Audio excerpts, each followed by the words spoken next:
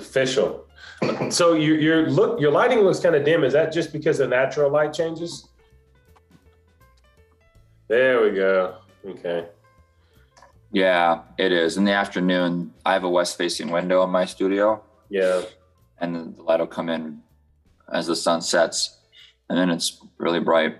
Mm-hmm. And the plants are like, get me out of the sun. Get them out. It's too much. After an hour or so, yeah. I got to water them. Yeah, that's how cool my life is, Paul. I talk about my plants. Hey, it's good that you have plants. I have one plant it broke off of another plant. I put it in a vase, whatever, and set it in the window, and it's just kind of hanging out. I don't know if I'll ever. It took root. It's growing, or it's grown. Well, you put a plant in water and give it some sunlight. It's good. I haven't converted it to actually pot life yet. That's just me. Yeah, we'll get to that. Hey, speaking of plants, though, my one plant is a mint plant. And it grows like a weed. I mean, if you get it going. Mm-hmm. And so now part of what I do is I take mint leaves. I don't know if you can see that. Yeah. And I'll put them in my tea. Wait a minute. So does your plant have a name? No, I haven't named my plants. I grew a pot plant. I grew a marijuana plant once.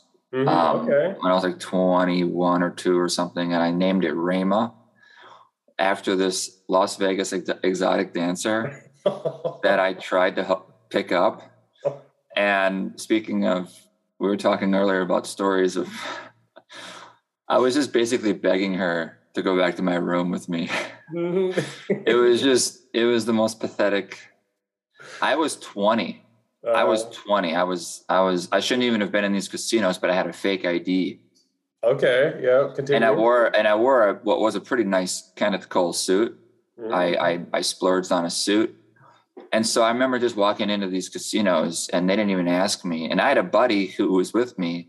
See, we used to work for this mortgage company, and this was when I dropped out of college and I was in my, worst drinking and doing drugs and stuff. And, but we worked for this mortgage company, and back in 2003 or so, that was like the original mortgage explosion, mm-hmm. where rates were at historic lows, which somehow has just continued. But, back then it was pretty new that rates were super duper low. So people were refinancing, and yet all these mortgage refinance upstart companies, these little whatever hole in the walls, although ours was like the best hole in the wall. We had a nice big brick building of our own, and we had some prestige. And so we were in the marketing side, telemarketing, mm-hmm. calling homeowners, back when everyone had landlines. Yeah. And business was great. So we got all these bonus checks, and I was 20, and I remember my best month was like $7,000. Damn. And I was like, oh my God. And I'm 20 and I'm just thinking, I thought I was rich. So I and I acted like I was rich too. And I don't mean like the cool rich where you're like still eating at Denny's and it doesn't, still driving a 85 pickup or whatever, being modest about it. I mean like the asshole. It's just. Was your hair Gordon Gekko, slick back? Please tell me it was.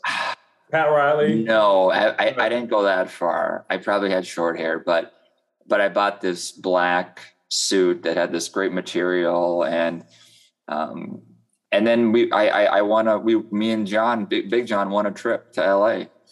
And so I'm like, I'm 20, but whatever. I go out there and I wear that suit, and I just walk into these casinos and they don't even stop me. Wait, LA or Las Vegas? Las Vegas. I'm sorry. Las Vegas. I've been saying LA, haven't I? It's Vegas. And you have to be 21, I believe, to gamble. I think 21 to gamble, because they just give you drinks at the tables. And, but I just walk in and start gambling and they don't even stop me. And I'm 20. I look like I'm 16. Yeah. But okay. Yeah. My friend though, he's a big dude, just kind of, he's hanging out with me. He's like in this John Randall Minnesota Vikings jersey. Yeah. Wearing like jean shorts or something. Just looks real oafy, just kind of hanging out. And they stop him and he's 26. Because the jersey, man, if you dress look the part, act as if. So there's this one bar where these bartenders, this is like in Caesar's Palace, and these bartenders are the real deal. The stuff they're doing with glasses and bottles and flipping, and it's nuts. Like the number of bottles, it's one of those situations where you think if they have an accident, they're going to break 30 glasses or whatever. They've got like so many glasses stacked on each other and it's nuts. I don't know how they even, it's an art, and I don't know how they pick it up or where they learn it or whatever, but man, they must just be practicing tricks during their daytime. But yeah. So they're doing that, and at this bar, there are two large, like white, but maybe it's green, maybe it's purple. Like there's like this flowing light on these two tall white rectangles. Yeah. And behind them are exotic dancers. So you see their black silhouettes. You just see their silhouettes dancing the whole time. And there's two and I meet one of these women after she's done dancing. How old do you think she was? It's hard to say now because I was so darn young, but maybe she's like 24, 26. Okay. I don't even know. Yeah. So I wanted to imagine like a woman in her 40s who's kind of just, a lifer, but still hot, just whatever, like a true veteran of the game, and you're this young Padawan. That's the wrong. Maybe she was 30. I don't know. It's hard to say. She was black and black don't crack, right? Oh, there you go. Okay, then she was at least 52 then. So 52, 20, go. Yeah. And I get to talking to her, and I don't know. I have no game and I'm drunk. So I'm probably just like, you're really good at dancing or something stupid like that. And whatever. I'm not ugly and I have a nice suit. So I'll talk to this joker. Yeah. Him, and although I'm one of 1,000 guys, that she talks to like this, but whatever. I don't know how it comes up, but I'm like, you should come up to my room with me. And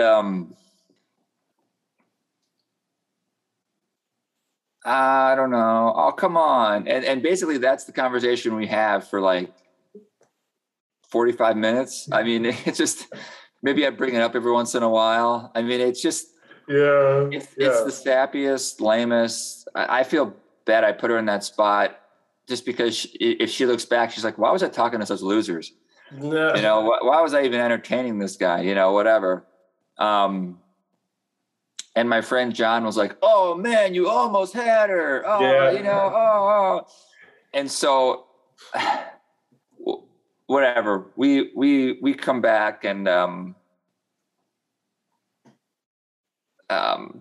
gosh, I remember gambling at a single deck blackjack. And in that, they let you look at both your cards under, which is cool. And then I'd get like 21s and I'd flip them over and be like, blackjack, and I was all showy about it. And I would also split my 10s, which in blackjack is a no-no. No, you split aces. You don't split 10s. I was splitting my 10s because I got, because if you have a 10, that's awesome. And I'm like, let me just split it. And then I have two awesomes. You split a 20. You basically, I made a joke earlier.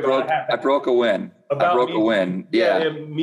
What is it? Snatching defeat from the jaws of victory. Wait, that's not right. That's it, right? That is it. Actually, yeah. Yeah. Anyway, yeah. But how I hitting on 19. I was joking earlier, but you were doing something equal, not as bad, but splitting. Yeah. You had a 20. Yeah. You had a win. Yeah. I had a win, and I was splitting my 20, my 10s, and then I'm like, oh, maybe I'll get a third 10. I can split those. And that happened occasionally. No way. But people at the table, because people who know how to play, they hate people who do the silly stuff like that. So. Yes, that's what I found out. And I thought, what do you care what I do? It's all random. But man, they did not. It's not. They did not. They were not apathetic to what I did. They cared a lot. And so when I split my 10s, I'd get like head shakes. I'd hear like, I'd see people do that. I'm like, about me? What do you, I was so confused. Especially with single deck, because I mean, anyway. I don't know blackjack, but I could just imagine the reactions. Yeah. Anyway, one of those mint leaves got me. Yeah. It's funny you had the way you describe that. I mean, I've had a couple of times in my life when I've had those. Wait, okay, what was the woman's name that you're talking to? I'll quickly finish. So, go ahead. Her name is Rayma. At least that was her stage name. Rayma. And so I got back from the trip, and I had a literal pot, and I started growing a marijuana plant in there. My friend had some seeds he ordered. I don't know how that all worked back then, but I started planting it. It sprouted, and we named the plant Rayma. Rayma, the strain of Rayma. That's awesome. So did you smoke Rayma? It started to grow buds. It started to grow the white hairs. My friend Chris, who gave me the seed, he also was like, that's a pretty good looking plant. He knew a lot about growing weed, but he was so controlling or so involved, or you know how it's like someone can't leave something alone and they just keep messing with it until they make it worse. Yeah. Well, he brought over some like nitrogen mix or something, some chemicals, and he put it in there and it killed it. Yeah. And that was after it was like already like 2 feet tall. What? Okay. And starting to bud. Yeah. So I was like, this thing is dead. It ain't coming back. So we cut off the little baby buds and we smoked those, but it wasn't. What was it? Would you say, was it more enjoyable than your experience with the real Rayma, or which one got you higher or lower? You know what? I have no story around smoking Rayma. It was very uneventful, and I'm sure the weed we had on hand was much better. So that was an uneventful thing. Whereas now I have a lovely story to share with you and the world about trying to pick up a silhouette exotic dancer. Yes. You've come a long way, Brandon. You've come a long way. I share those stories not in any kind of, I share them as that was the old me, or at least a former me, and long former. That's 20 years ago now. Mm-hmm. That is exactly the halfway point of where I'm at now at 40. And I haven't had a drink for 16 years, and I put mint in my herbal tea, and I'm still pretty caffeine free. That did change. I had a cup of coffee last week because I was feeling like ass because of the shot. It got to me like 2 or 3 days later. Okay. Yeah. And I was just uncomfortable. I didn't sleep well. I was fidgety at night. My head hurt. And I thought it was something else. I switched up this medication, but I think it was the shot now. And so now I'm nervous for the next one, Paul, which is a week from today. But I mean, I think when I was, I've never really been a big adrenaline junkie. Just not part of me. Adrenaline some people get adrenaline in their system and it focuses them. Me, it flusters me. So I've never been an adrenaline junkie, but I remember being specifically, I think it was after my senior year of high school, I was on a church trip to Kansas City. We went to Worlds of Fun, the amusement park there. And I never rode a roller coaster. I've never been on one because I'm not an adrenaline junkie, and that stuff I don't enjoy it. But everybody was riding them. And I remember seeing girls and kids younger than me and everybody on them. And I thought, well, I guess if they can do it, I can do it. So I did it. I remember the first roller coaster I rode was called the Timberwolf. It was this old wooden thing. But I rode it because I looked around and I thought, well, if they can do it, shit, I can do it. And I did it. And I probably enjoyed it a little bit, wasn't Jones to do it. But anyway, so when I look at situations that might be a little uncomfortable, I look at all the people who are doing it, who have done it. Like, well, they did it. I'll be all right. I see. Right. Yeah, I didn't know where I was going with that. But I was like, so you'll take it and maybe you'll feel a little whatever. Maybe you'll need a cup of coffee but you'll be all right, right? You know? I'm sure I'll be fine, given the numbers of people that have taken it and are fine. When you go through it, though, it's none of that is really that meaningful. Well, you know, if you're shivering and suffering, it's like it's hard to think about the context of, hey, it'll be all right, it'll pass. So many others have done this. Mm-hmm.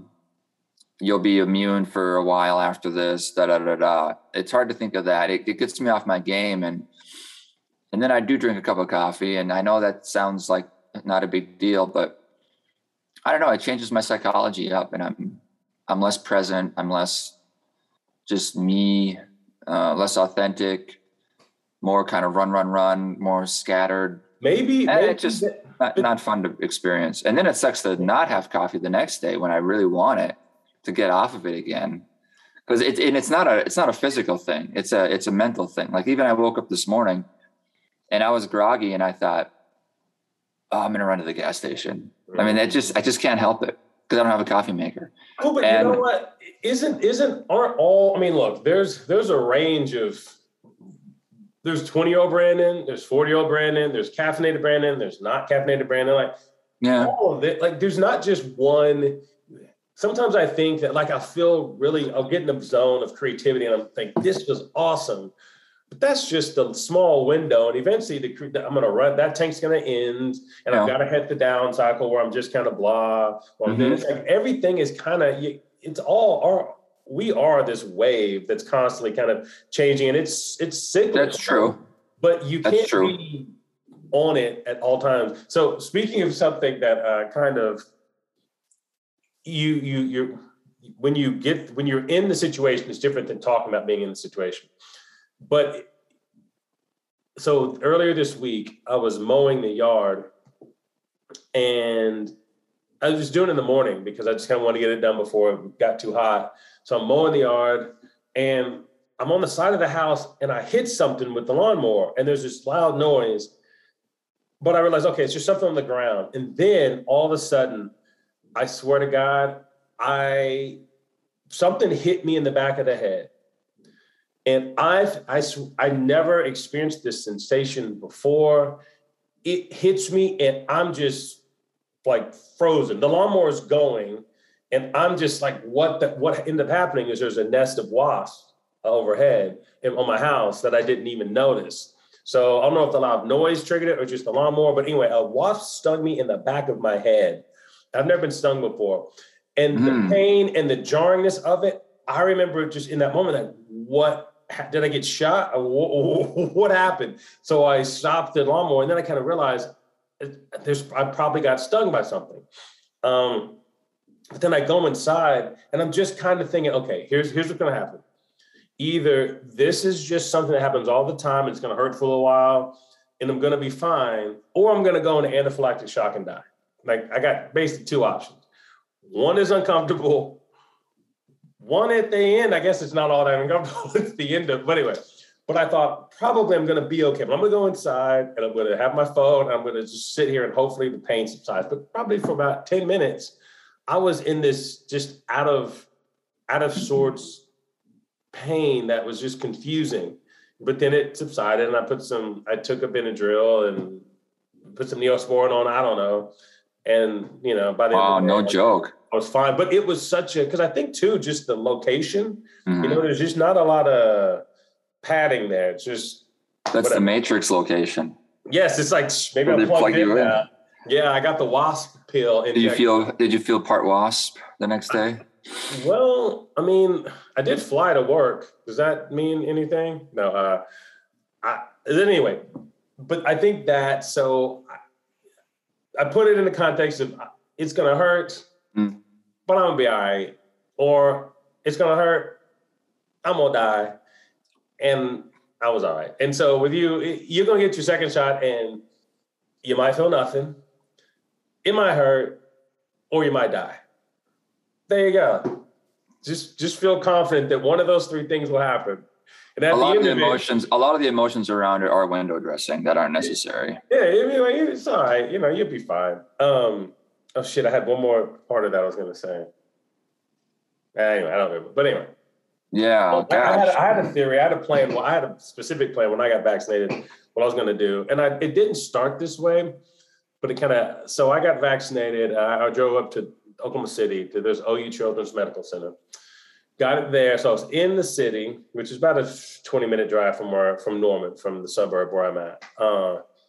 And I got down and I thought, I'm kind of hungry and there's a Thunder game on. I'll just go to the bar because things were open and enough with masks. It was mask regulation. So I wore a mask into this bar, a restaurant, but I sat at the bar and I had a beer and I had some food. And then I thought, the symptoms of this, of the after effects of getting vaccinated sound kind of almost like you're hungover. I'm pretty comfortable. I'm pretty familiar with that sensation. Thought, well, maybe I'll just drink a little bit. And in the morning, I'll either have some fallout from the vaccine or I'll be hungover, but whatever. So I just went with I'm going to call it a hangover route. So the rest of the day I could be drinking. And I didn't get too crazy. But the second shot, I purposely, I was like, fuck this. I'm going to get this shot. I'm going to go to Norman and I'm going to go hang out. And so I think both times I went drinking after getting the shot. And the next day I woke up a little off, but I was familiar with the off and just kind of proceeded. So I don't know if I had any symptoms or side effects from the shot.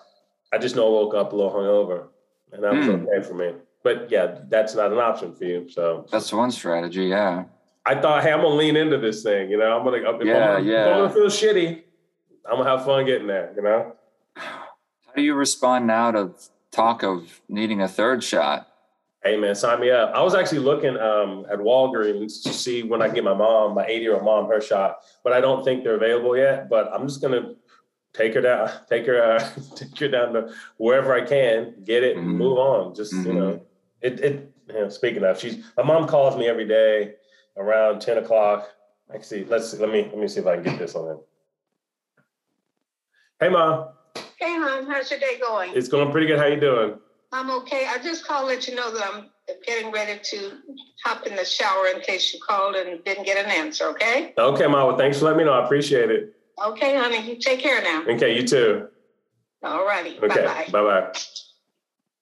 Yeah, so she's got this old school mentality that she used to take the phone off the hook when she got in the shower because she never got call waiting. Never whatever. She had an answering machine at some point. But anyway, she takes off the hook so that there would be a busy signal so people would know that she's or think she's on the line or something's going on. She's doing something. It's not that it just rings and doesn't pick up because there's something wrong. So instead of taking off the hook, she calls and lets me know because you can't do that anymore with cell phone.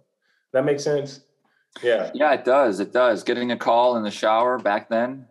Yeah, well, because if it rings, then I'm going to wonder what's up, wonder where she is. Guess they're not home. Not home, but something happened. So she calls and lets me know that if I call in this little window and she doesn't pick up, it's because she's in the shower. But yeah, every day, I should say 6 out of 7 days, she'll call. Sometimes she'll call me and say, just want to let you know, I'm out of the shower. The logic in that doesn't really track, but either way, I like, okay, thanks, Ma. It's a pattern she's established in her life, and she just, in her years, just runs with it. Yeah, and I mean, her short-term memory is pretty bad. So anytime I see her number pop up, I'm happy to okay, well, she's good. There's a routine and a repetition that she still got. So I take it, even though I could be in the middle of something, and I see this call thinking, oh, damn. Why? But I'm like, but that's a good thing. She's calling me. She's present. She's whatever. So anyway, that was Mama Nora. So anyway. Well, maybe we'll have her a reoccurring guest. If we do the calls at this time at 10 in the morning, I can guarantee you that we will have recurring Nora calls. This is the first time we've recorded this early. Yeah. So if we do it now or we do it in the afternoon around 4:30, she'll call and ask me if I'm bringing her something for dinner. And I'll say no. And she's like, I didn't think so. I've got one of these dinners. I'll just heat them up. I'm like, okay, Mom, thanks. So those are the two kind of patterns. Do you so does she go out or do you shop for her and all that? Everything. She doesn't leave the place. She's left. So she lives in my guest house, which is its own functional. It's got its own kitchen, bathroom, all that stuff. No, she doesn't leave the house unless it's a doctor's appointment or something.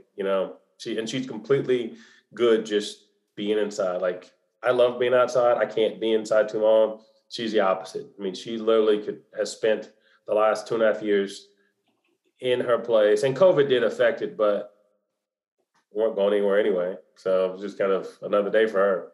She doesn't want to go outside for a walk or something? Nothing. She's like, I joke that she's a vampire, but that would make me a day walker. I think that's a term. But yeah, she has no, as long as the cable's gone, I mean, she'll read the paper in the morning, she'll watch news and sports all day, and she's completely good with it. Completely good. Yeah. Does she ever have visitors? No, no, because we're living in Norman, which she doesn't have any people here. And most of the people that she was close with, tight with, they're just not around anymore, or they were out of state anyway. So she doesn't really have the people that she's super tight with. So she is good. So I'll pop over there. We'll watch Wheel of Fortune every now and then, or a game or something. And that's the extent that she's good. She's one of those, she's hardwired a house cat. And now she's going to be able to enjoy that existence, Yeah. Well, God bless you. Yeah, it's all good. So what are we? We've serpentine through some random stuff. Yeah.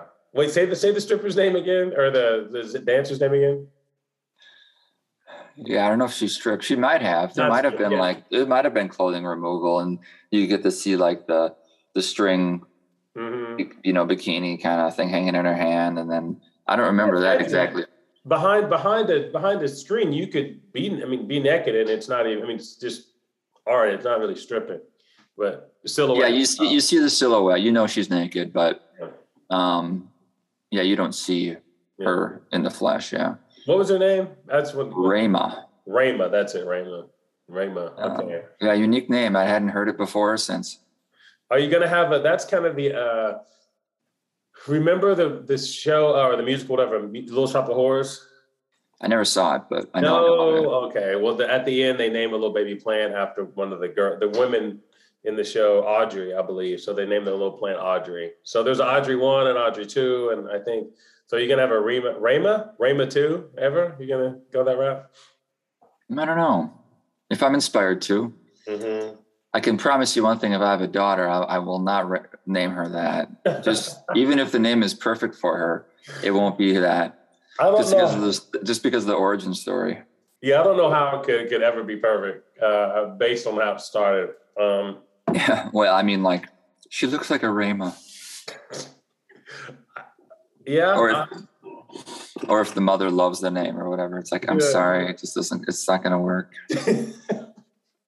I don't want to look at my daughter and think of that 20-year-old doofus Brandon and then think, oh, there's going to be all these 20-year-old doofus Brandons when she goes to college. Shoot. Yeah, well, this is kind of the chicken or the egg kind of thing where with names, sometimes people get given a name and they almost have to be they have to be that name. There's a great chapter in Freakonomics about that. Is there what's the jump off point? What's the premise of it? One, that names are classist in that you put IST after something, you think it's going to be derogatory, but I just mean it's of the class system. It's classist, like it's you're an optimist. It's got the quality of that thing. So it's like class. The upper class will start by naming their kids like Madison, or Caden or something like that, and then it'll trickle down to the middle and lower classes. So they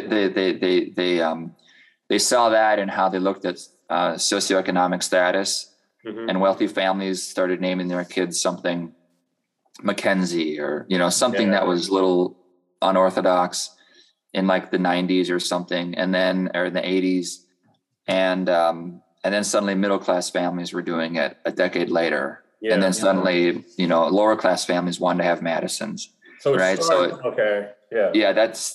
one thing they noticed, and then they talked about ethnic names, like why Black people have Lavarius or something like that. Yeah, names that sound Black. They talked about that. That might have been in the Freakonomics episode on TV. They had a video episode too, and then they interviewed people like what's a black name? And then they're like, well, honestly, it's this, this, and this. So they mentioned that aspect, but then they said like living up to. So if you're named something prestigious like King or Prince, I have a friend who named their kid Kingston, and I always thought that's a name to live up to. You know, Kingston.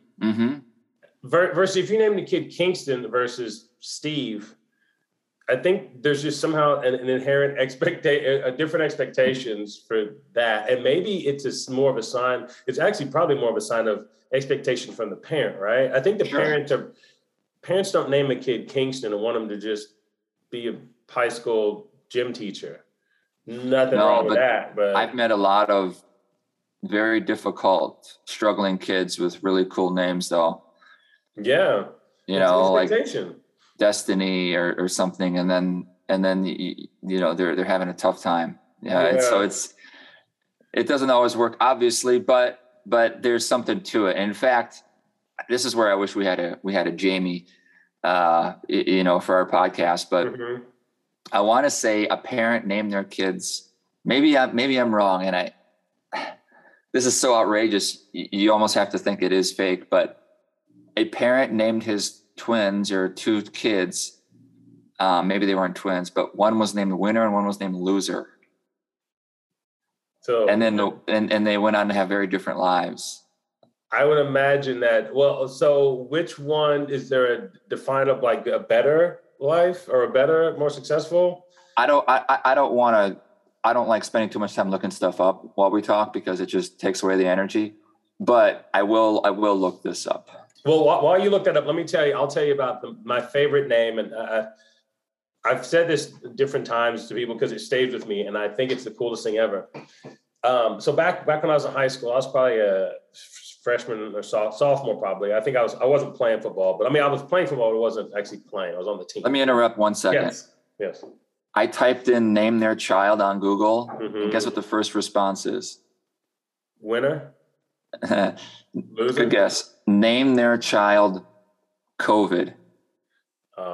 I thought of that. I thought someone's going to name their kid COVID. And they have triplets like COVID, Corona, and Delta. I heard of some Indian couple naming their kids COVID and Corona. They're realistic names if you didn't have the context around it. No, but I don't know why you didn't even have a realistic name. COVID? I get Corona, but not. I mean, but COVID sounds like David. I thought COVID variant and Delta, the dog and cat. Robert Lane, a black father who named one of his sons Winner and the other Loser. I guess this is a real story. Nothing should surprise us. Although Loser wins and brother Winner loses. See, somebody's trying to be too clever with the words now. The unbelievable story of two brothers named Winner and Loser. So I guess it's real. Yeah. And Loser went to prep school, graduated from Lafayette College in Pennsylvania, and joined the New York Police Department, where he eventually made sergeant. And changed his freaking name. Went by his middle name, Greg or something, hopefully. That is so weird that he did that. The dad. Well, he was doing an experiment, but you figure at a certain point when the kid becomes aware of the name, there'd be a problem with that, you know, that he would kind of feel like an asshole. I guess it breaks the mold. I don't know. It's a great topic. That's one for a show like Stuff You Should Know or for economics, where they like to talk about interesting aspects of different things like whatever. And in this case, names is a great topic because celebrity names, right? Like Frank Zappa named his kid, one of his like Dweezil, yeah. Moon Unit. Well, think about Punky Brewster. Her name is Solio Moonfry. Like, okay. Oh, yeah? Yeah, Solio Moonfry. I remember that from, The only rule I have about names if I have children is I want to have them I don't want them to be common, but I don't want them to be crazy. That's the problem. See, the not having wanting to name someone a like I think that's a bad jump off point, because then you start just exploring odd names. If they're odd to you, then they're odd to everybody, and nobody's gonna know how to say the name. And think about this. I've had not odd to everyone, just maybe classic, conventional, but not common. So I like the name William. Okay, that doesn't fit what you just said. That's a very Bill William. That's as basic as you get, isn't it? There's not a lot of Williams, are there? Well, okay. I don't meet a lot of Williams. No, I don't either. But it's a name that's because for instance, Brandon and Paul. Neither one of us has had to really do a whole lot of correcting, on spelling or how to say. People will say, "Oh, Brendan or Brandon." You can have a little more variance with Brendan, but it's still Brandon. Paul, I get no problems. You also fall into the thing with naming somebody Tara, but people call her Tara or Tara. Like, that's a situation where somebody named with that name their whole life, they're correcting or they're not, or they're just whatever. I think that the best names are the ones that just don't take explanation. They're just kind of because they allow you to define them. There's not a whole lot of so the story I was going to say quickly about the name, the coolest name I've ever heard of. It's cool on its own, but contextually it's even cooler. So in Oklahoma, high school football is a big deal. There is a school in Tulsa, it's a suburb of Tulsa called Jenks, Jenks, Jenks, Oklahoma. And they're just they've been 30 years, they've been just one of the predominant programs. Anyway, it's in this rich white suburb of Tulsa, and it's usually all white dudes, and you have 4 or 5 black guys at the skill positions, right? But this is back in the 90s. And you have this school that's in this rich suburb, and they had this receiver who was an all-state receiver, black dude, right? And he's going to Jenks. He's all-state. He's a badass. And his name, I remember this. I mean, I was a sophomore. I remember this dude's name. His name was Sir Avington. This black dude who's a badass at football, playing for this rich white school that's only got a handful of black people, and that not everybody, but there's a lot going on in that school from a racial dynamic standpoint that's not good for black people. And this dude strolls in as just the badass, and he's named Sir, S-I-R. That's his first name, Sir? Sir Avington. So this dude's parents at some point said, you know what? We're naming our kids Sir, and he's going to go to this anyway, his whole life, having grown-ups call him Sir, had to have some sort of effect, I don't know. It's the best version of a funky name I've ever heard of, and it's just, and the last name too, Avington. It's like a knight.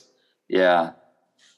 That's a unique name that would help your resume potentially. Exactly. But who knows where this dude ended up? He's probably who knows? I'm not gonna. But at that point, he couldn't have been any more like middle fingers up to everybody. Like, I'm gonna go to this school. Well played. Badass, and I'm gonna have the coolest name and whatever. So. Well, I'm gonna break my Google rule again, Paul. I'm gonna look up Sir Avington. Sir Avington. Okay. I don't even.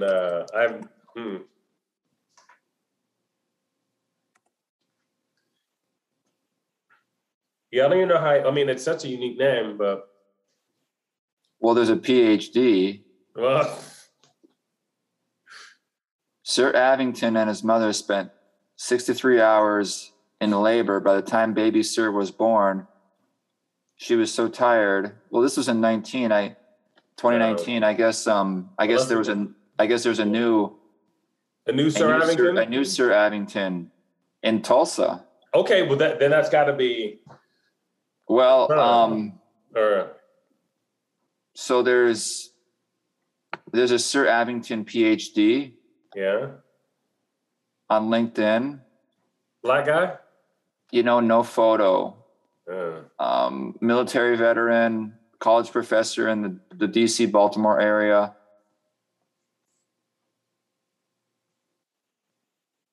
He spent some time working at UPS. Yeah, I don't know. This is who knows? There's a reason I never looked this up, right? Here's another Sir Abington on Twitter. I'll see if he has a photo. Okay, he's a black dude, Sir Abington. He doesn't have any followers and he doesn't tweet it at all. So yeah. He looks really young too. So I don't think that's right. If he's in our generation. Nah, yeah, he'd been a couple years older than me, so mid 40s. All right. Well, anyway, there's a few Sir Abingtons out there now. Okay. Well, hey, anyway, I always joke that if I had kept saying Sir, just because I wouldn't, but it's a badass name. Yeah, it's not an easy decision. I don't know how parents ever decide. I don't know. Maybe to them it isn't that big a deal. Whatever comes in, and then go with it. People there's someone I was asking the other day about her middle name is Ann, and it's spelled A-N. And I was like, A-N, why A-N? And she didn't know, and she just had never asked her parents. So I was like, well, okay, well, I guess, It reminds me of like a Jewish or an Arab thing where, like E-L, like L, Abuti or something like that. They'll have like a short, uncapitalized aspect of, or like the Italian DE at the beginning. Yeah. Ponce de Leon or whatever. AN like that. Yeah, I don't know. It's curious. I guess Harry S. Truman's middle name was S, like the letter S. Really? I've heard that. Yeah, I think a lot back in the day, like back, I think a lot of people they had so many kids. They just, at some point, they just throw it out. They're just picking names out of a hat and whatever. Kid number 8, let's just go with Joe, or or Benjamin, or who knows. It's just. The weirdest now is Elon Musk's son. They gave him like letters and numbers. Yeah, that's. I mean, that kid was going to be screwed up regardless. I mean, you don't come into that situation and just end up being that's a Joffrey from Game of Thrones waiting to happen. That's not going to end well. What I don't understand is how, we people admire Musk for obvious reasons. I sure do. For just people dream of starting a company that's successful, and he started several that are groundbreaking. I mean, we'll never see it again in our lifetimes. I mean, this guy truly is 1 in a billion. I wonder though if his children suffer because their dad is never there. I wonder about that. He's never there. Sometimes I think that a child benefits because dad isn't there. I don't know if Elon it would be a net positive on a kid. Like, I don't know much about Elon Musk other than just basic stuff, but sometimes that type of dad that strong person, that strong word driven personality is not always going to be that good with the kid. Anyway, I don't know. If there's abuse and stuff, then yeah, better not to have dad around. But a kid just naturally admires a dad. Like he admires a mom. And then I get that. I guess what I'm kind of meaning is that even if those types of people who are super driven and a lot of times I think they kind of, it's not that they don't have time for their kid. It's just that they kind of are always thinking of other stuff is on front of mind. Sure, obviously. And a kid, how are you gonna be the center of focus of your parent when they're changing the world or doing these world changing projects, and having a good nanny could go a long way. I don't know. Yeah, because sometimes the kid just needs somebody there, and obviously you'd want it to be the parent. That's the default, but just he's got all sons too, so it's. Really? Yeah, I think he has 6 boys. I think 6 boys. I think so. I think he had 5 boys with his first wife. I'm hearing the theme songs to Succession in my head. But anyway. What's that? HBO TV show about Succession, about a rich guy and his kids. Oh. And it's on the face of it, it sounds like, oh man, I don't want to watch a show about a bunch of rich people talking about who's going to be the successor to the family fortune and the media company. But it's a comedy. It is. It's played like a drama, but it's really making fun of the situation, the people and the situation and all this. And it's so good. We usually prefer to watch people with money. I've noticed that. Like the default on TV shows is people with money, whether it's a soap opera. Yeah. They're wealthy. They have nice things. There's glam. When you watch any of those old period pieces in England, they have a castle. Yeah. Right. It's I don't know, like wealth is the default. And not always, but that seems to be the default though is the family's going to be someone that we can put on TV, like any of these cooking shows, they're always a wealthy family and all that. Well, if you think about it, money is the superpower. If you have money, you can move mountains, you can build houses, you can build castles, you can fly here, it's basically money is the real world superpower. So the more money a person has, the more options you have that can kind of have the bigger options you can have. And that's right. The more plot twists. Yeah. And so speaking of that, shows like that, there's a friend of mine, I'm always giving you suggestions of like, you should watch this, you should watch this, you should watch this. And they'll send me a show. And I'm kind of like, whatever. So I'm kind of a dick about the stuff, me recommending, but then not taking recommendations. So I decided I'm gonna watch this show. I even watched it gave it a couple episodes and was just kind of not in. But I thought, I need to do this. I need to try stuff. Problem is the show stars someone I have disliked watching or found unenjoyable for 30 years now. Kevin Costner. I do not, other than Tin Cup, I cannot, there's not a Kevin Costner moment on screen that I've actually found charismatic or enjoyable. He's the most charismatic actor to me. Huh? JFK? I haven't seen that in so long. I mean, there are probably a few here and there, but when I just think back, I think Tin Cup, I liked him in Tin Cup. That was good. But everything else, it's just a little too whatever. Costner. But he's in this show called Yellowstone. Yeah. And it's about him and his ranch and, Montana. I see that time. Yeah, whatever.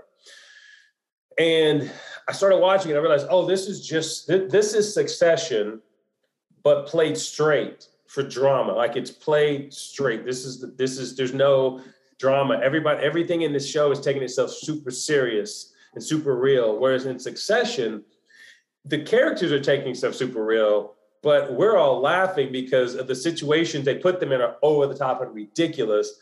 And it's played for comedy. It's like, no, I wouldn't want to be this person. I would not want to live this life. This is awful. These people are terrible human beings.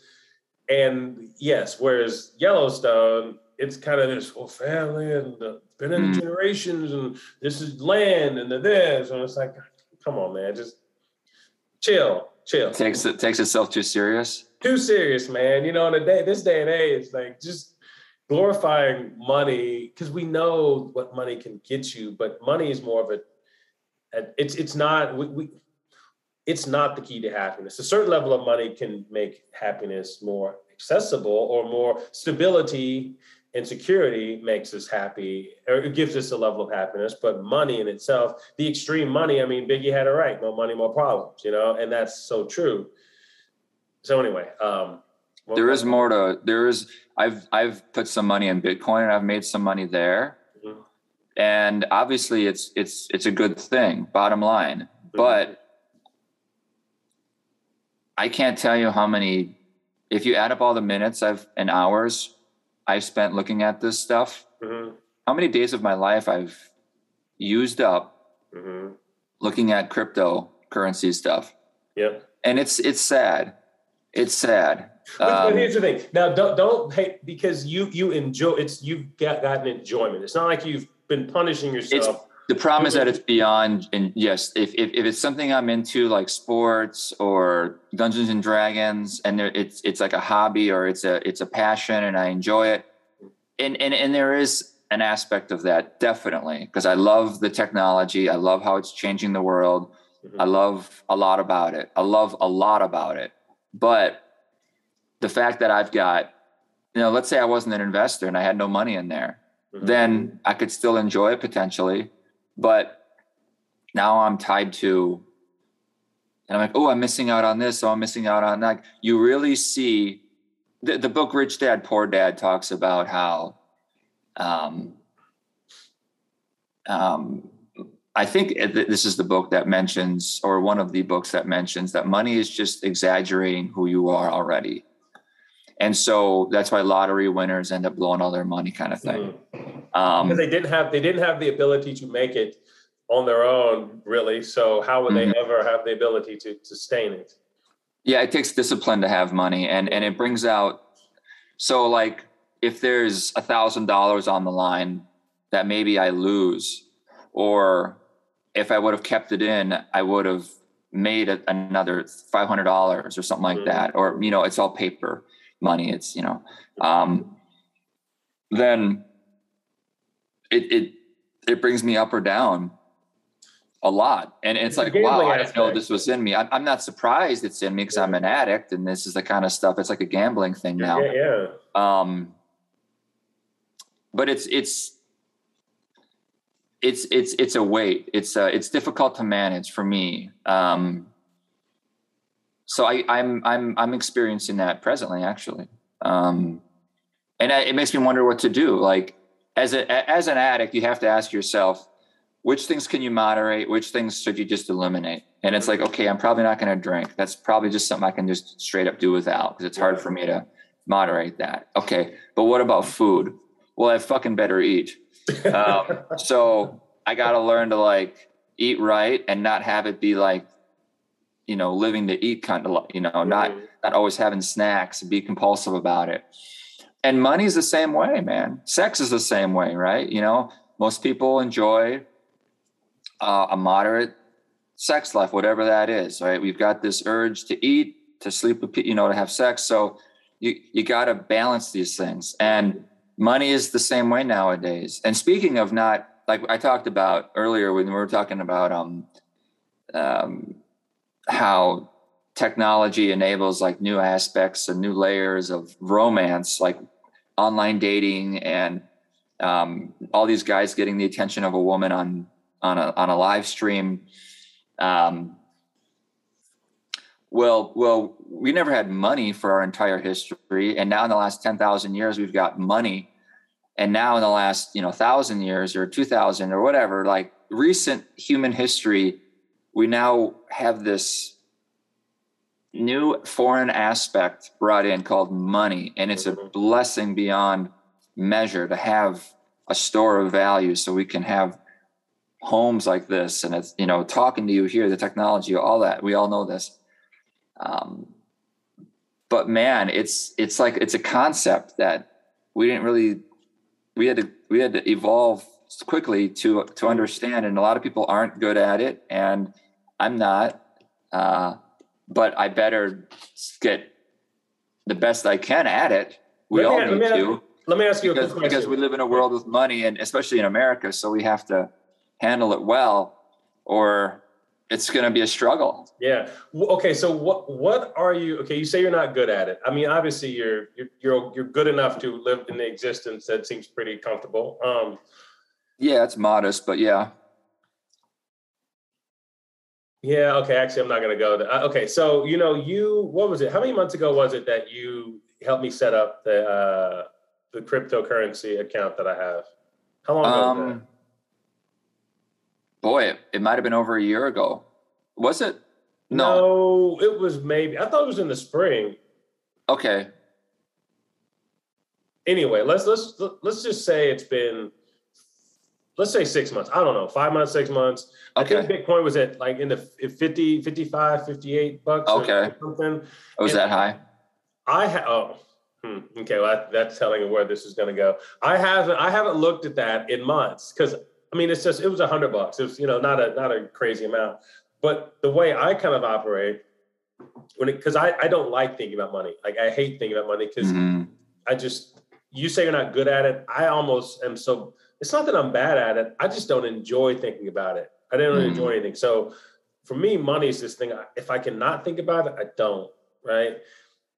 So I don't know how much money, I don't know what it is now. What is the value of Bitcoin now? It hit 50 grand. See, it cratered. Maybe it was no, it was in the 40s. It was my bad. It was in the 40s, I think. Anyway, whatever. Yeah, well, this has been a really crazy year for Bitcoin. And if you're just, money. Huh? I don't know. I think it's like at 48 or 49 right now. Okay. So maybe it's similar. Maybe it's a few dollars more. If I gave it to you in the 40s.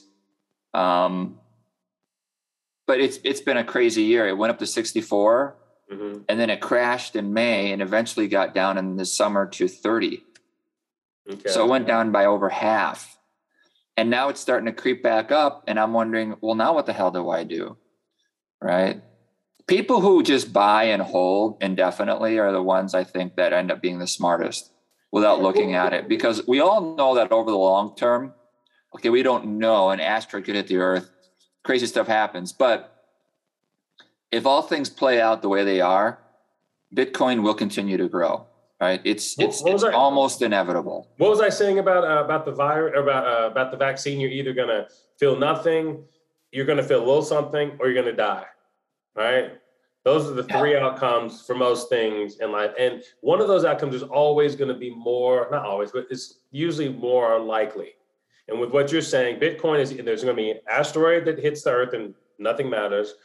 It's going to go away, or it's going to keep rising, and the most likely outcome, just like it's just going to, keep rising. So what's the point of looking at it? It's a long play. It's almost like stressing out over one inning of baseball. Mm-hmm. One at bat in a game in the first inning, when you know that whatever happens here really probably doesn't matter. Unless you crank out 10 runs, it doesn't really matter. Even 5 runs, it doesn't matter. Because no, you're right. The reason why people look at it day to day is because they trade. Okay. Do you trade? I trade some, yes. I'm not a trader, although I probably, according to the government, am a trader. Okay. And insofar as you gotta make sure you enunciate that word properly, because to the government, if you look like a trader versus a trader, I don't know. I'm hearing. Yeah, well, when Bitcoin goes up, the other littler coins go up a lot, and when Bitcoin falls, the other coins fall a lot. Okay. Right? They have like a whiplash effect. It's like this. Here's Bitcoin on my left hand. Yeah. And there's the altcoins, they call them. And so if you can get them while it's going up, you can do a lot better with the little ones when it's on the way up. But those happen in runs, and I don't know. I could talk all day about this stuff, but it's really not my bag. But I've kind of fallen in or made it my bag in a way, or tried to make it fit into my. Is it more fun? Because I find it. I mean, I think that. Okay, so I don't know why I can't just talk about something directly. I got to pull in analogies to complicate it, or mostly. But it's like playing fantasy sports, fantasy football. The favorite thing I would do, my favorite part about it was finding the hidden gem before he was known. Get the guy, have a hunch on a person, pick him up the week or two before he has the opportunity to do something. And then when they do something, you got them for free. And now the value is through the roof, like buying super low. And then it doesn't take a whole lot but once the dude becomes a star, you have to, for one, you overpay. You have, the value is there's no value in him, right? Or his value's been maxed out to the point where if you get him, you have to overpay. Like, it's a bad investment, really. So what at this point, is there something out there that's kind of like, what are you looking into things that are super low or super unknown or super, I'm always, that's kind of the treasure hunting aspect of it. You're always looking for ones that are up and coming. Look, this space is so new. There's going to be not countless, but there are going to be a lot more opportunities for upstarts. Like they happen every year. They happen all the time. Just this year, there have been several companies, cryptocurrencies that have shot through the roof. You put in $1,000, you're going to walk away with 50,000. I think at some point we should diversify my $100 or whatever, my $75 I have left into a newer. I'm more of a, long shot type of fella. I'm a risk it all type of guy, So well, if you want to go there, you certainly can. There's plenty of room. There's plenty of it's the sky's the limit. I mean, there's an endless sea of new startups in this space, all trying to make it, and some do great. I don't know. It's. Let's see. Okay, here's where you're about to think, and I'm going to not think. I think the next time we are on here, we need to have. If you don't mind, help me out with maybe 5 to 7 companies, and I'm just going to roll the dice. All right. Well, you're going to have to throw a little bit of money down then, because that $100 isn't going to go very far. That's fine. Well, I want to have all these and do no research and just pick one and then go with it. One issue with that is you're limited on what you can get on Coinbase, because Coinbase only has, say, 30 or 40 different tokens. And they're going to be 30 or 40 that are already established. So they're not going to be those bench players that suddenly become stars. If you want to go get the bench players, so to speak, you have to go on and move it to another exchange, which you can do. I can help you set up. And then that's where you can find the little ones. That's where you can. Okay. And that's what I do. I trade on this this decentralized. It's not a company. It's a it might be the dark web. You're in the dark web dabbling? No, not at all. But it's no, it's very popular actually. But it's also got a lot more there to trade. So I would have to instruct you on setting up a wallet there. Okay, too much work. I'm just gonna stay with my Bitcoin, I guess. That's probably the best, and it's a really good bet. In fact, especially if you're playing it over the years game. Okay. Yeah, I've never had patience for the for that kind of stuff. So, but that's why I forget about it. I just let it. I let it just do its thing, and then I come back and I'm 100-air. My hundreds turned into 150, and I'm just kind of what I do with all this extra cash. So there you go. Yeah. So this says break it down to ones. Let's go have some fun. Let's do this. Let's go find some Raymas, right? I need 5s for her. Yeah. Okay. Fair enough. Man, so this has been this has just been a conversation. This is kind of what I first was kind of thinking about these. It was because we just had conversations like this on the phone, and I thought it'd be nice to just convert them. And this feels just like it's been the most organic, conversation we've had. And after the last one, I think we kind of needed just a good talk. Yeah. Is there anything that I know you released a video? Is there anything you kind of wanted to talk about on this? Because I wrote notes, but whatever, nothing big. Head to my channel. It's a nice little interview with a guy I talked to in Houston who was homeless, and now he's got a home. So like I wrote, when I shared this video out there on social media, I said, once in a while, an interview about homelessness is a happy ending. And this guy was kind of a no nonsense, serious, but approachable. Definitely, had some passion behind his voice, and you got to want it, he said, and you got to stop your whining and your crying. No one's going to care about that. You got to, you kind of have a coach pep talk kind of thing. Yeah. But then the interview ends on a nice, on a more of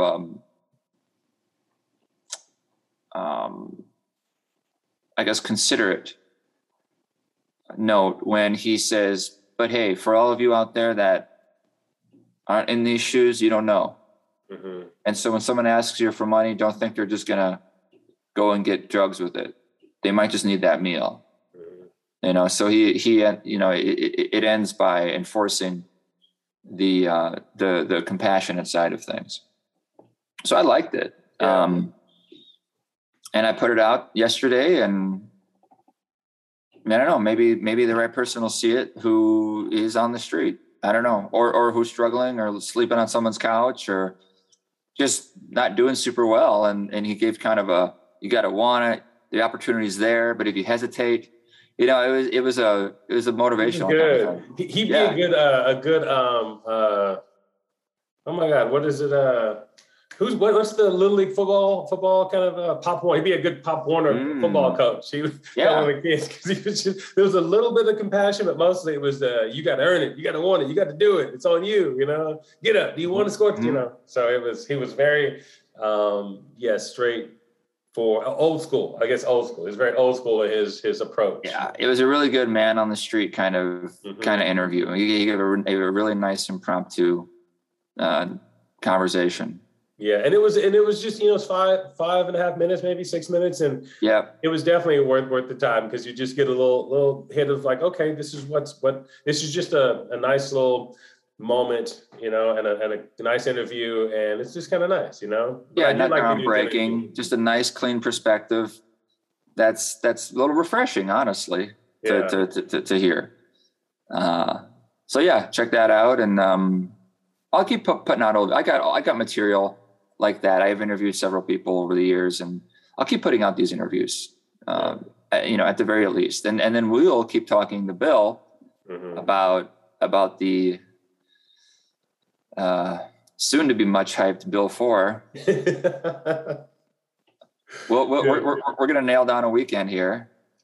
In fact, I'll reach out to them today and try to nail down a weekend here. We got to figure this out, whether it's the end of September or probably into October at this point, maybe like the second weekend in October or something. I'm imagining some artwork of Bill and Joe's Excellent Adventure, you know, bogus journey. One of the, depending how it goes, but this series is getting so big, it needs its own artwork. Yeah, we give it, but a play on Bill and Ted's, you know, Excellent Adventure. We could, well, I could even maybe try to find someone who knows Photoshop well enough to cut off Bill and Joe's heads and put them on Bill and Ted's bodies. That's what I'm saying. Yeah. And I'm, you know, that's definitely not my forte, but I think it will be kind of fun. And yeah, because I bet the poster. Actually, speaking of Google stuff, I'm gonna look up the poster real quick. And for Bill and Ted. Yeah. And well, they just did the new one. Oh man, they did. I was wondering what we are in a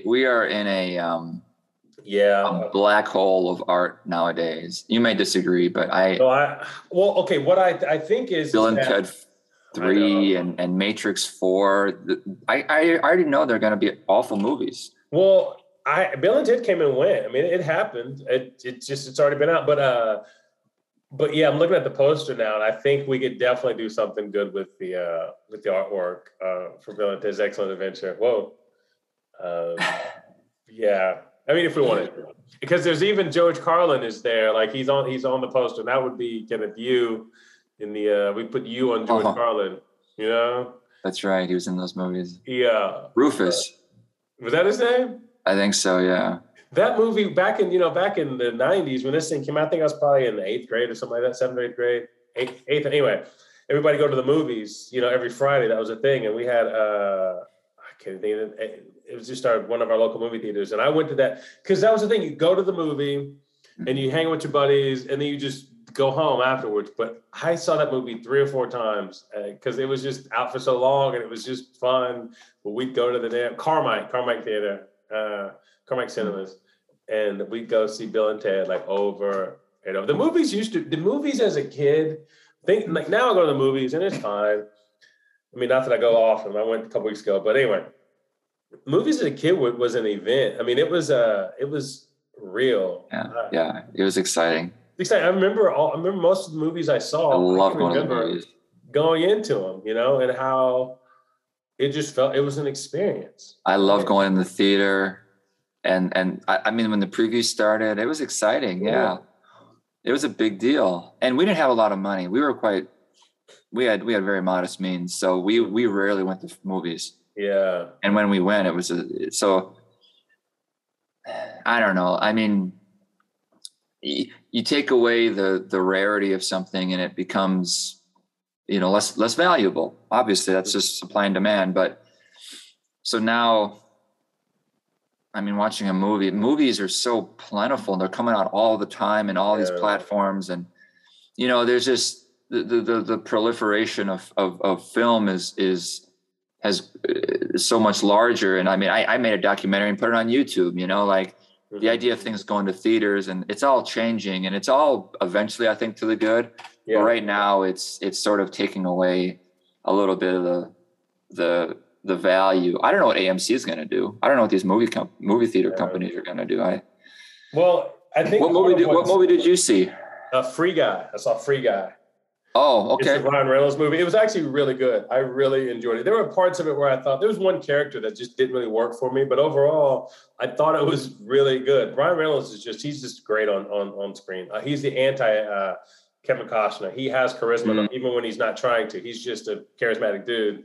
Mm-hmm. And the movie's really good. But I think the mentality that's really screwed up movies, it's not necessarily, I mean, obviously we keep remaking stuff and 18 different versions of the thing, but or sequels. But I don't think that inherently is the biggest issue. I think the biggest issue with movies, and this is Marvel, what Marvel has perfected, is that at some point in every movie, you realize the movie is a commercial for the next movie. Now, what's happening in the movie is very much, it's not that, it's inconsequential. It's just a commercial, and they do the teasers at the end. And so it's one thing to watch a movie that feels like this is a whole version of a thing, and you leave, and then there's a sequel that's a whole nut, like, but to in the movie, oh, this is all building to this other thing. Like I watched Loki on Disney Plus or whatever, which I really enjoyed. And I thought that was, for the most part, a pretty self-contained. Actually, it sounds kind of funny because it wasn't, but it felt like I'm on this journey with this character, and I'm learning new things, and it's cool. And at the end of it, obviously, there's kind of like, oh, well, what happens next? But actually, I don't know. I'm kind of contradicting myself. I'll just put it this way: all of it feels at some point like a commercial for the next thing. No matter how much I'm enjoying it in the moment, it feels like a commercial for the next thing. Whereas movies back in the day, you did. Even Back to the Future was the first movie I remember having that tease at the end. Where it ends, where they're going somewhere, and like roads, where we're going, we don't need roads. That's an awesome tease, but it had nothing to do. It didn't diminish the movie because we got the whole movie. And then with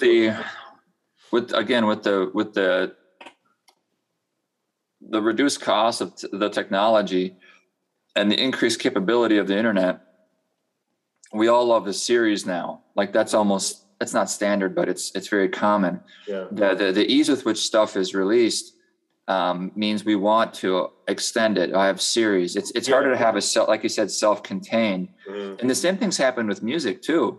Yeah. When's the last time an album, we anticipated an album as a contained work of art, and now it's like, I have a new song, I'm going to stream it. Like the desire to get it out. Yeah. It's so easy. I mean, I could even just play it before it's even finished in the studio to play like a rough cut of it on Instagram and get 14 million views. So that's, again, it's the internet changing everything. Yeah. It'll settle down. Artists will remember, it was actually beneficial to hold off on releasing stuff too early until we had it really good and until we maybe put it together with a few other things. And then there will be another heyday, I think, of albums and one self-contained, works of film. Yeah. But yeah, right now it's just sort of loosey-goosey. The thing, TV has become the new self-contained. It's almost, TV used to be 24 episodes was a default for a season. Like you put 24 episodes out, and at a 24 episodes, 4 of them are excellent, 5 of them are good, most of them are whatever, forgettable. And then a few are just truly bad because it's hard to fill that much space. But now what most TV's doing is they're down to 10 episodes, not most, but non-network, Amazon, whatever. They're mostly 6 to 10 episodes. They're crisp, they're tight. There's not a lot of filler, and you get to enjoy the experience, and then you're done. Like just last week, HBO show The White Lotus, which was a very interesting journey. It was 6 episodes, and it had all this stuff going on. And at the end of it, it was just done. And I think it might be an anthology where they do another one, but it'll be different cast. But it's those are kind of the new versions of movies now. They're they're kind of self-contained, and then even if there's another season, a lot of times each season is kind of its thing. But as far as music, I want to say one quick thing about the album. I'm if we really think about so much stuff we romanticize about the past, I think albums as a whole, we romanticize them. Because I think if we were really honest, even the artists we liked, if they put out an album that had 10 songs on it, we're only liking half of the songs. The rest of them, we may talk ourselves into liking over time because we love the artist. But most albums were 50% good, 50% kind of blah. And now we're kind of, with the singles and culture we're in, we're kind of cutting out the crap. True. And the albums I recall, there are about 5 or 6 albums, five, whatever. There are a handful of albums I think back to that to me were magical because they were basically 80% of the album was good, was awesome. So those were far and few between. Most albums sucked. Like I'm a huge Prince fan, but if I look back at his albums, some of them are just not good. Like there's a couple songs that are standouts or whatever, and he did so much that he just took a small percentage to have a whole lot of good music. But most of his albums, I mean, the album released after Purple Rain, it's called Around the World in a Day. It had a Raspberry Beret was the main song on that album. But if you listen to that album and you think this comes on the heels of Purple Rain, you're just like, what is going on? Is he trying to get people to not like him? It's just, anyway. But most albums I think were like that. And now we romanticize, the album, but no, most albums are pretty shitty. And the only reason we liked them is because we couldn't afford another CD. I had 2 CDs and I like what's on them or I don't listen to anything. So well, hopefully we can have the best of both worlds. And maybe we romanticize going to the movie too then. We spent a lot of money on overpriced food and now we can watch it in our home. And, we had to drive through rain. I mean, who knows? Maybe we're romanticizing having to go out of our way just to watch a movie, whereas now it's all streamed at our convenience. So I don't know, maybe there's that too, but you're right. Because I'm thinking of the great albums. I'm thinking of the great albums, especially ones where it's a work of art, the whole thing. Yeah, it's far and few between. And if we're real, like I said, if we're really honest, a lot of that shit we liked, it was just the repetition because we listened to it over and over, and eventually you find a little part of it that you kind of can grab onto that's kind of cool. But so what were a few albums from back in the day what albums that you look back on as kind of perfect albums or close to perfect?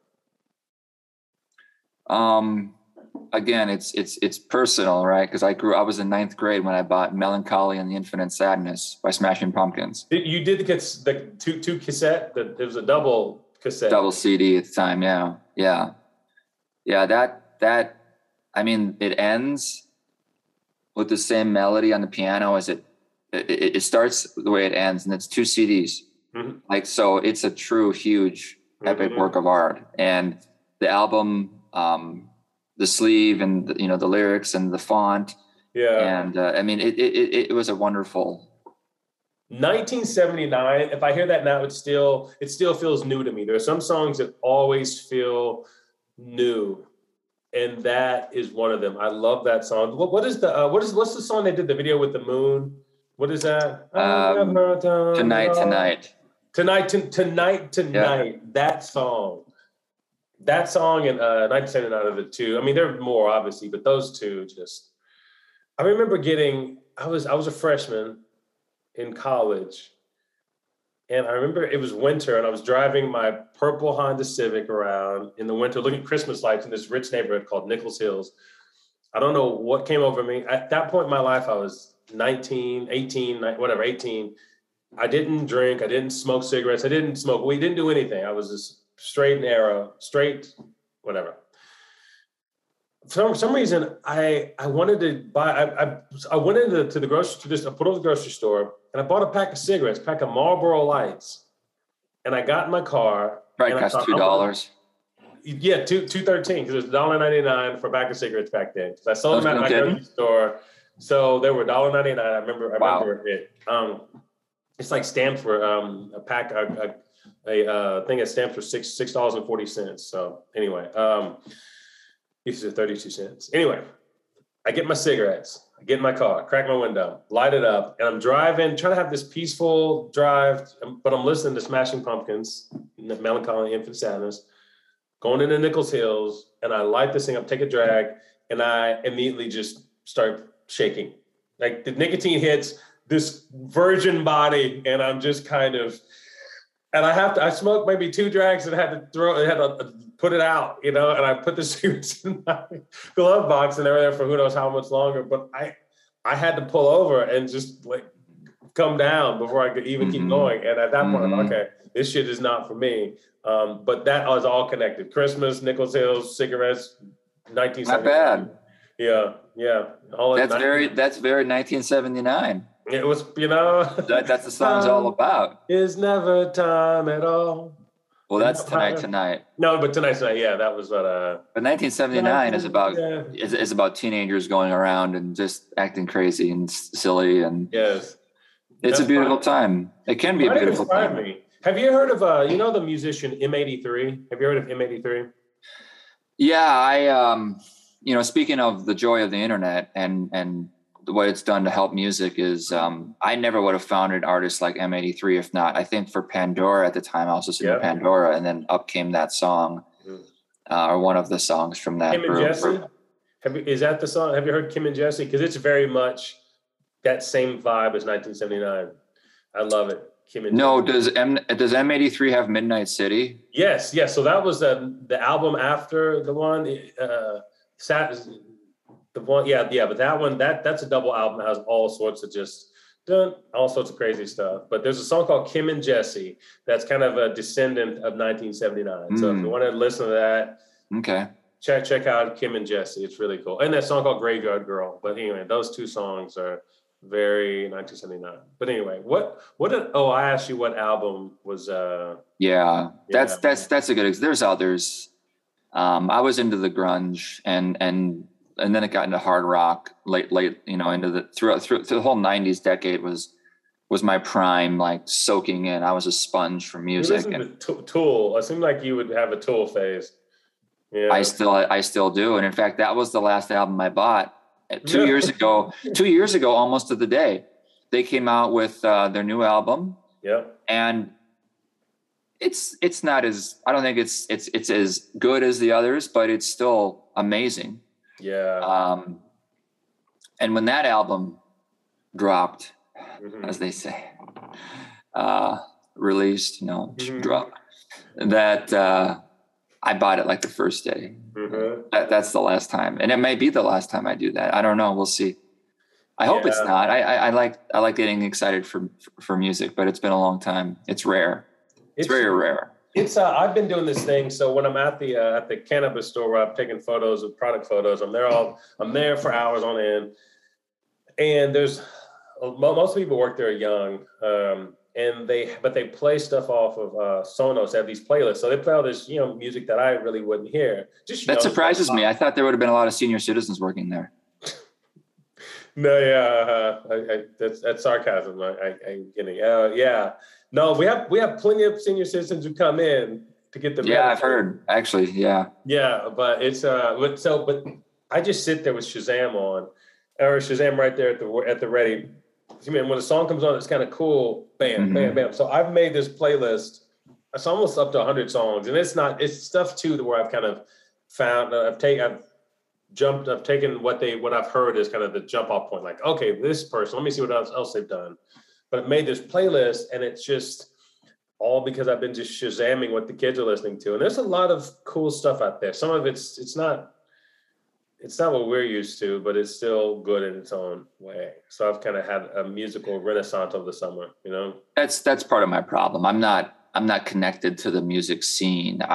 All I know of music nowadays is what I see shown to me. Yeah. And it's not going to be reflective of what's probably the best stuff. Yeah. Yeah, music, it's but there is, I mean, there's a lot of just kind of back to everything. There's a lot of stuff. It's just I think if we're being honest about it, there's better stuff being made now than probably at any. Oh, okay, this isn't right. There's a lot of really, really good stuff being made. It's just that there's so much stuff. It's hard to find the gems. There's a whole lot. There's a lot more hay, and there's a lot more needles, but there's a lot more hay. And it's harder to find those needles because, I mean, there's a lot of artists that are putting out stuff that it's better than anything I listen to. I mean, for the most part, there's just a lot of talent out there. And if I would have got this as a kid, I'd have been just as hype on it as I was the stuff I was listening to. It's just harder to find. I mean, I've gotten to where there's this group called Broken Social Scene. They're out of Canada. They're this kind of collective of musicians, and they started back in '99. And all of their people do their own projects, their own side projects, their personal projects, whatever. And though that group, like this band here on the wall, I have posters of called Stars. They're an offshoot of that. And some of their music is just some of my all-time favorite stuff. And not just because it's new, but because of it just hits me in a certain way. So anyway, they're kind of this huge jump-off point for me that I think this is amazing. If I'd had this when I was younger and not just listen to Casey Kasem's Top 40, you know? I mean, think about some of the stuff we listened to back in the day and we loved it. That was just awful, you know? But it was just kind of, I get knocked down, but I get up again. You're never going to keep me. I mean, it's catchy. I actually do still like that stuff. But it's just kind of, what is this, man? What is this? Well, it's all top 40 stuff. It's always going to be cheesy in hindsight. I know. Maybe not always cheesy in hindsight. Some top 40 hits are legitimately stand the test of time. I don't know. Maybe it's about genre too. I don't know what kind of music Stars is, but when you think of like hard rock, there just doesn't seem to be any output that's impactful anymore. And I have a buddy whose kids are in like youth hockey. And I said, do they still listen to hard rock in like the locker room and pump? He's like, yeah, but it's AC/DC. Like they still, in other words, they still play what we played. Like, because there hasn't been another. Okay. Replacement. Here's what I'm gonna do. I would like, if you're okay with this, I would like to challenge you to listen to a couple of things before we talk next. Okay. Sure. You have a pen? Can you make a note? I could just send this to you, but actually, I'll send you. No, actually, this will be more organic. Okay. Okay, go ahead. There's a band called. Okay, this is a weird name, but it's called Greta. Like Greta. Yep. Van Fleet. I've heard of that. Okay. Have you heard any of the music that you know of? I've heard the music, but I don't recall it now. Okay. So I would there are two songs I'll recommend, and then check those out and then jump off from there. But they're going to instantly remind you of a very famous band. But okay, check out the song Safari Song. Okay. And Black Smoke Rising. Okay. And I'd like to hear what you think about those. And if you want any extra stuff, the M83, great Kim and Jesse. That's kind of, like I said, the Kim and Jesse's from M83 is interesting one. But yeah, Greta Van Fleet. Start with those. Just check those out. And this is something I heard. I'd heard of them. I'd even heard the song, but I'd forgotten they existed until I Shazammed it in the weed store. So maybe we can both benefit from the youth musically. So I'm open. We'll see. And it's, if you want rock, they got rock. Okay, let's see. Anything we want to touch on? I don't think so. This has been good. I think this has been a good, what is it? A good bookend. Not even a good bookend. A good reset. A good palate cleanser. I think. Right. Yeah. That was a good discussion we had. People appreciated it. But yeah, now it's time to lighten up a little. But hey, maybe next week we'll go back into it. Well, you'll have, next time we talk, you will have had your second shot, right? Yeah, we'll see how I feel. Yeah. We need to set, what we should do is we should set up a camera, this setup next to your bed so that when you're on death's doorstep, we can do the call and you're like, okay, well. A lot of people wouldn't think that's funny. A lot of people who are afraid of the vaccine. I know, but the funny part to me is that it's not gonna be a problem. It's not gonna, like the boogeyman. Yeah, actually that's whatever. You'll be just fine. You will not be on death's doorstep next week. And if you are, I apologize. But if not, I'm not gonna apologize. It's crazy how little is certain. If you really take all sides into consideration, I mean, there's one well-known guy who's become, I don't know if he's the go-to guy, but he's a go-to guy on Twitter for all vaccine skepticism. Mm-hmm. And his army of followers, and it's not all nonsense, Paul. He's not Alex Jones. He actually does the research. He really, and if you really fall into that camp, then you're like, I'm never taking that vaccine, right? And then if you're not in that camp and you're in other camps, like say the mainstream camp or whatever you want to say, then you're like, well, of course I'm going to take the vaccine. I follow another guy named Eric Topol, Topol, and I think the other guy's name is Alex Sorensen. Mm-hmm. I don't know. I think it's important. Like the Topol guy, he's 100% pro-vaccine. I mean, he's a reputable researcher, and he's like a go-to guy for research on vaccine efficacy. And he's clear about where it's not doing as good a job as they hoped, like in Israel. But he's also like, but still get your vaccine. It's still a huge benefit. So it's funny trying to read both of those and understand them as both being somewhat true in their own way.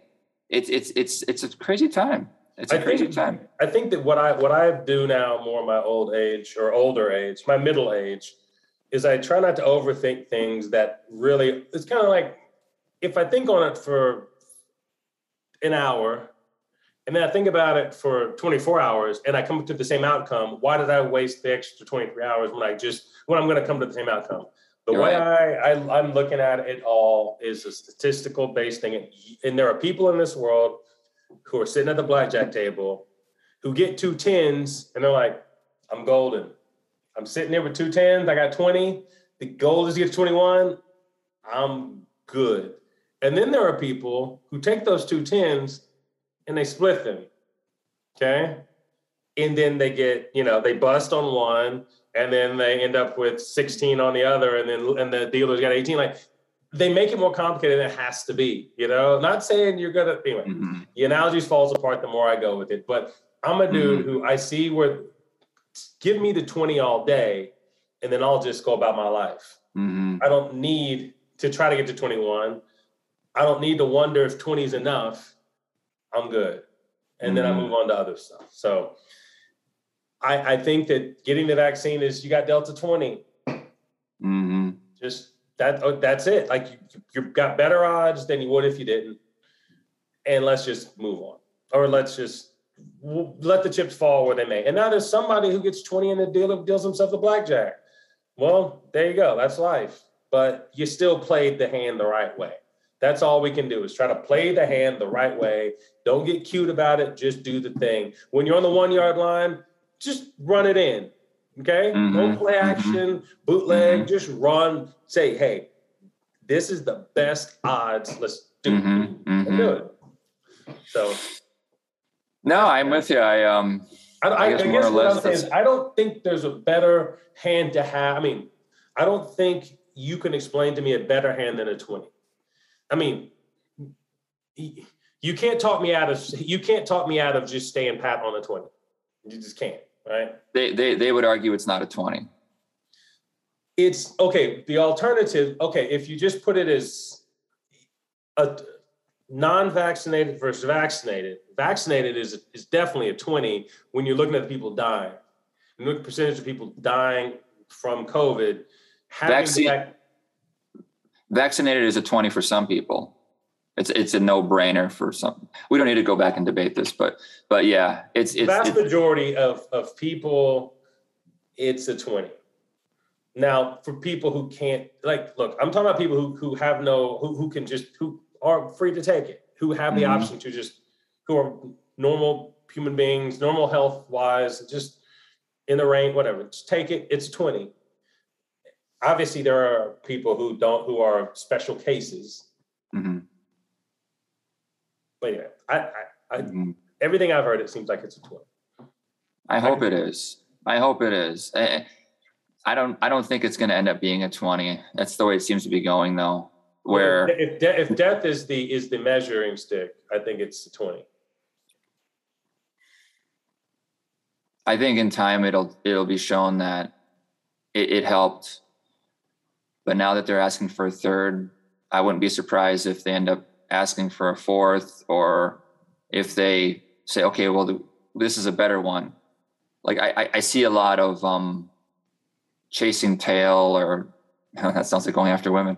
Yeah. Dog chasing tail, or I don't know. There's something to this that it just doesn't. There's no end in sight. Like a 20 usually is an end. 20 is like, okay, I'm good. It's an end.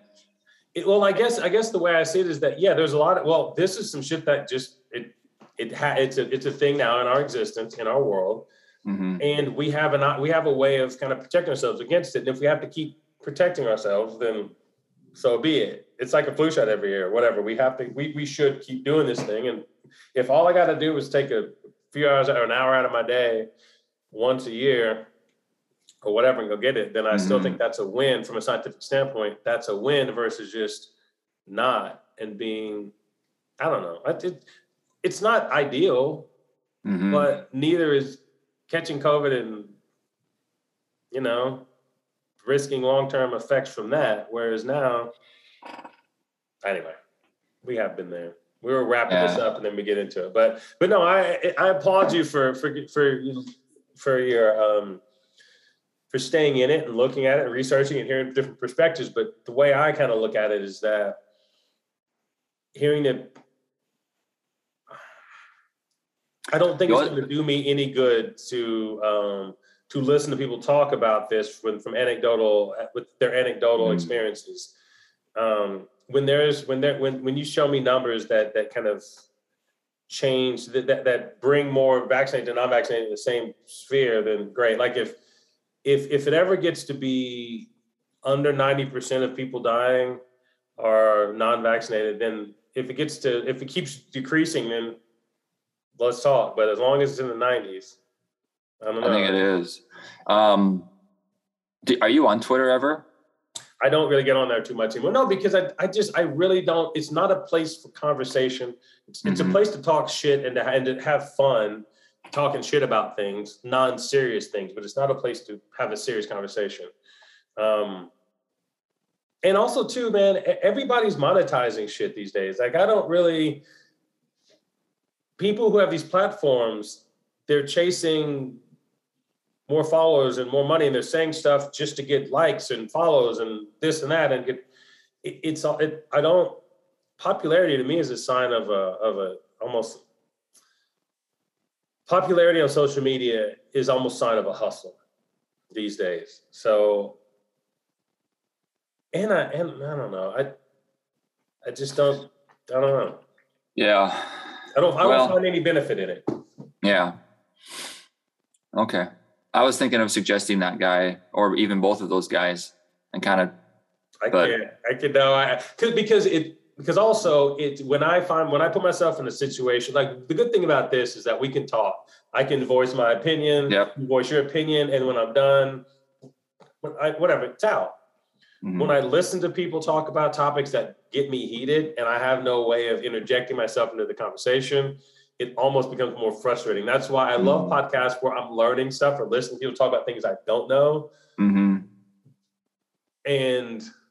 Or people or there's someone who represents kind of my opinion, so that even though I'm not able to talk, someone's kind of got my thoughts in there. But just listening to people, especially, I don't know, especially this topic, I'm just, Yeah. Yeah. Well, we got to hang in there because the topic's not going away. I think that's one certainty.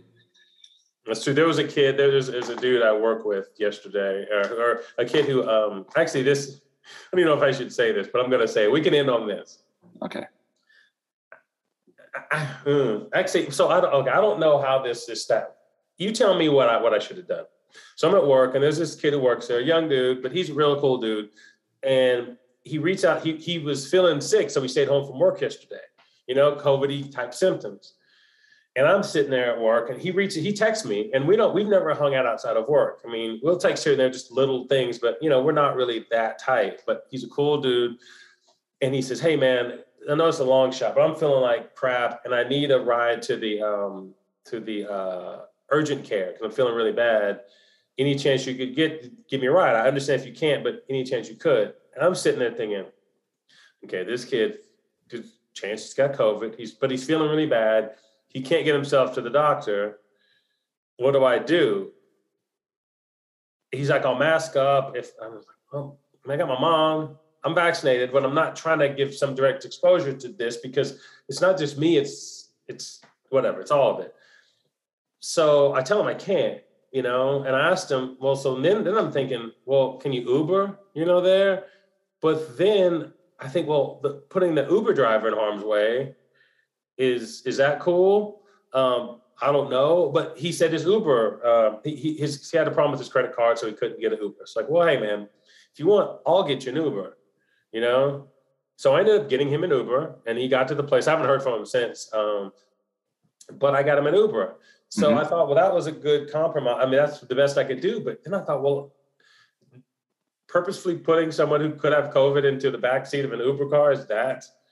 Yeah, okay? But the Uber drivers, they're aware of this risk. They're aware. And especially when the Uber driver picks up someone going to the urgent care. Yes, you're right. So they knew that something was happening. I think they wear masks. They'll have their guests wear masks. Yeah. And they sanitize the car. It's going to be less chance of transmission from the Uber driver than from you, I believe. And so I think that was to you. Yes, that was the right way to do that, right? I think that's a good way to handle it. Yeah. Best case, So yeah, anyway. You went above and beyond what you had to do. That's for sure. Yeah. So good kid, and I just wanted to do what I could for him. Cool. Yeah, I think you went above and beyond what you had to do. So either way, you did a good thing. Okay. Well, I try. It's like you said, it's going to be here with us, and you do the best you can, and that's the best situation I think best way to handle I could come up with. But anyway. That's life nowadays. Just walk around the cracks, dodge the bullets. Watch your ass. There you go. Yes. Okay. And on that note, watch your ass. Okay. And wash it and watch it. Okay. There you go. Okay. Thanks, Brandon. All right, man. We'll see you. Yep.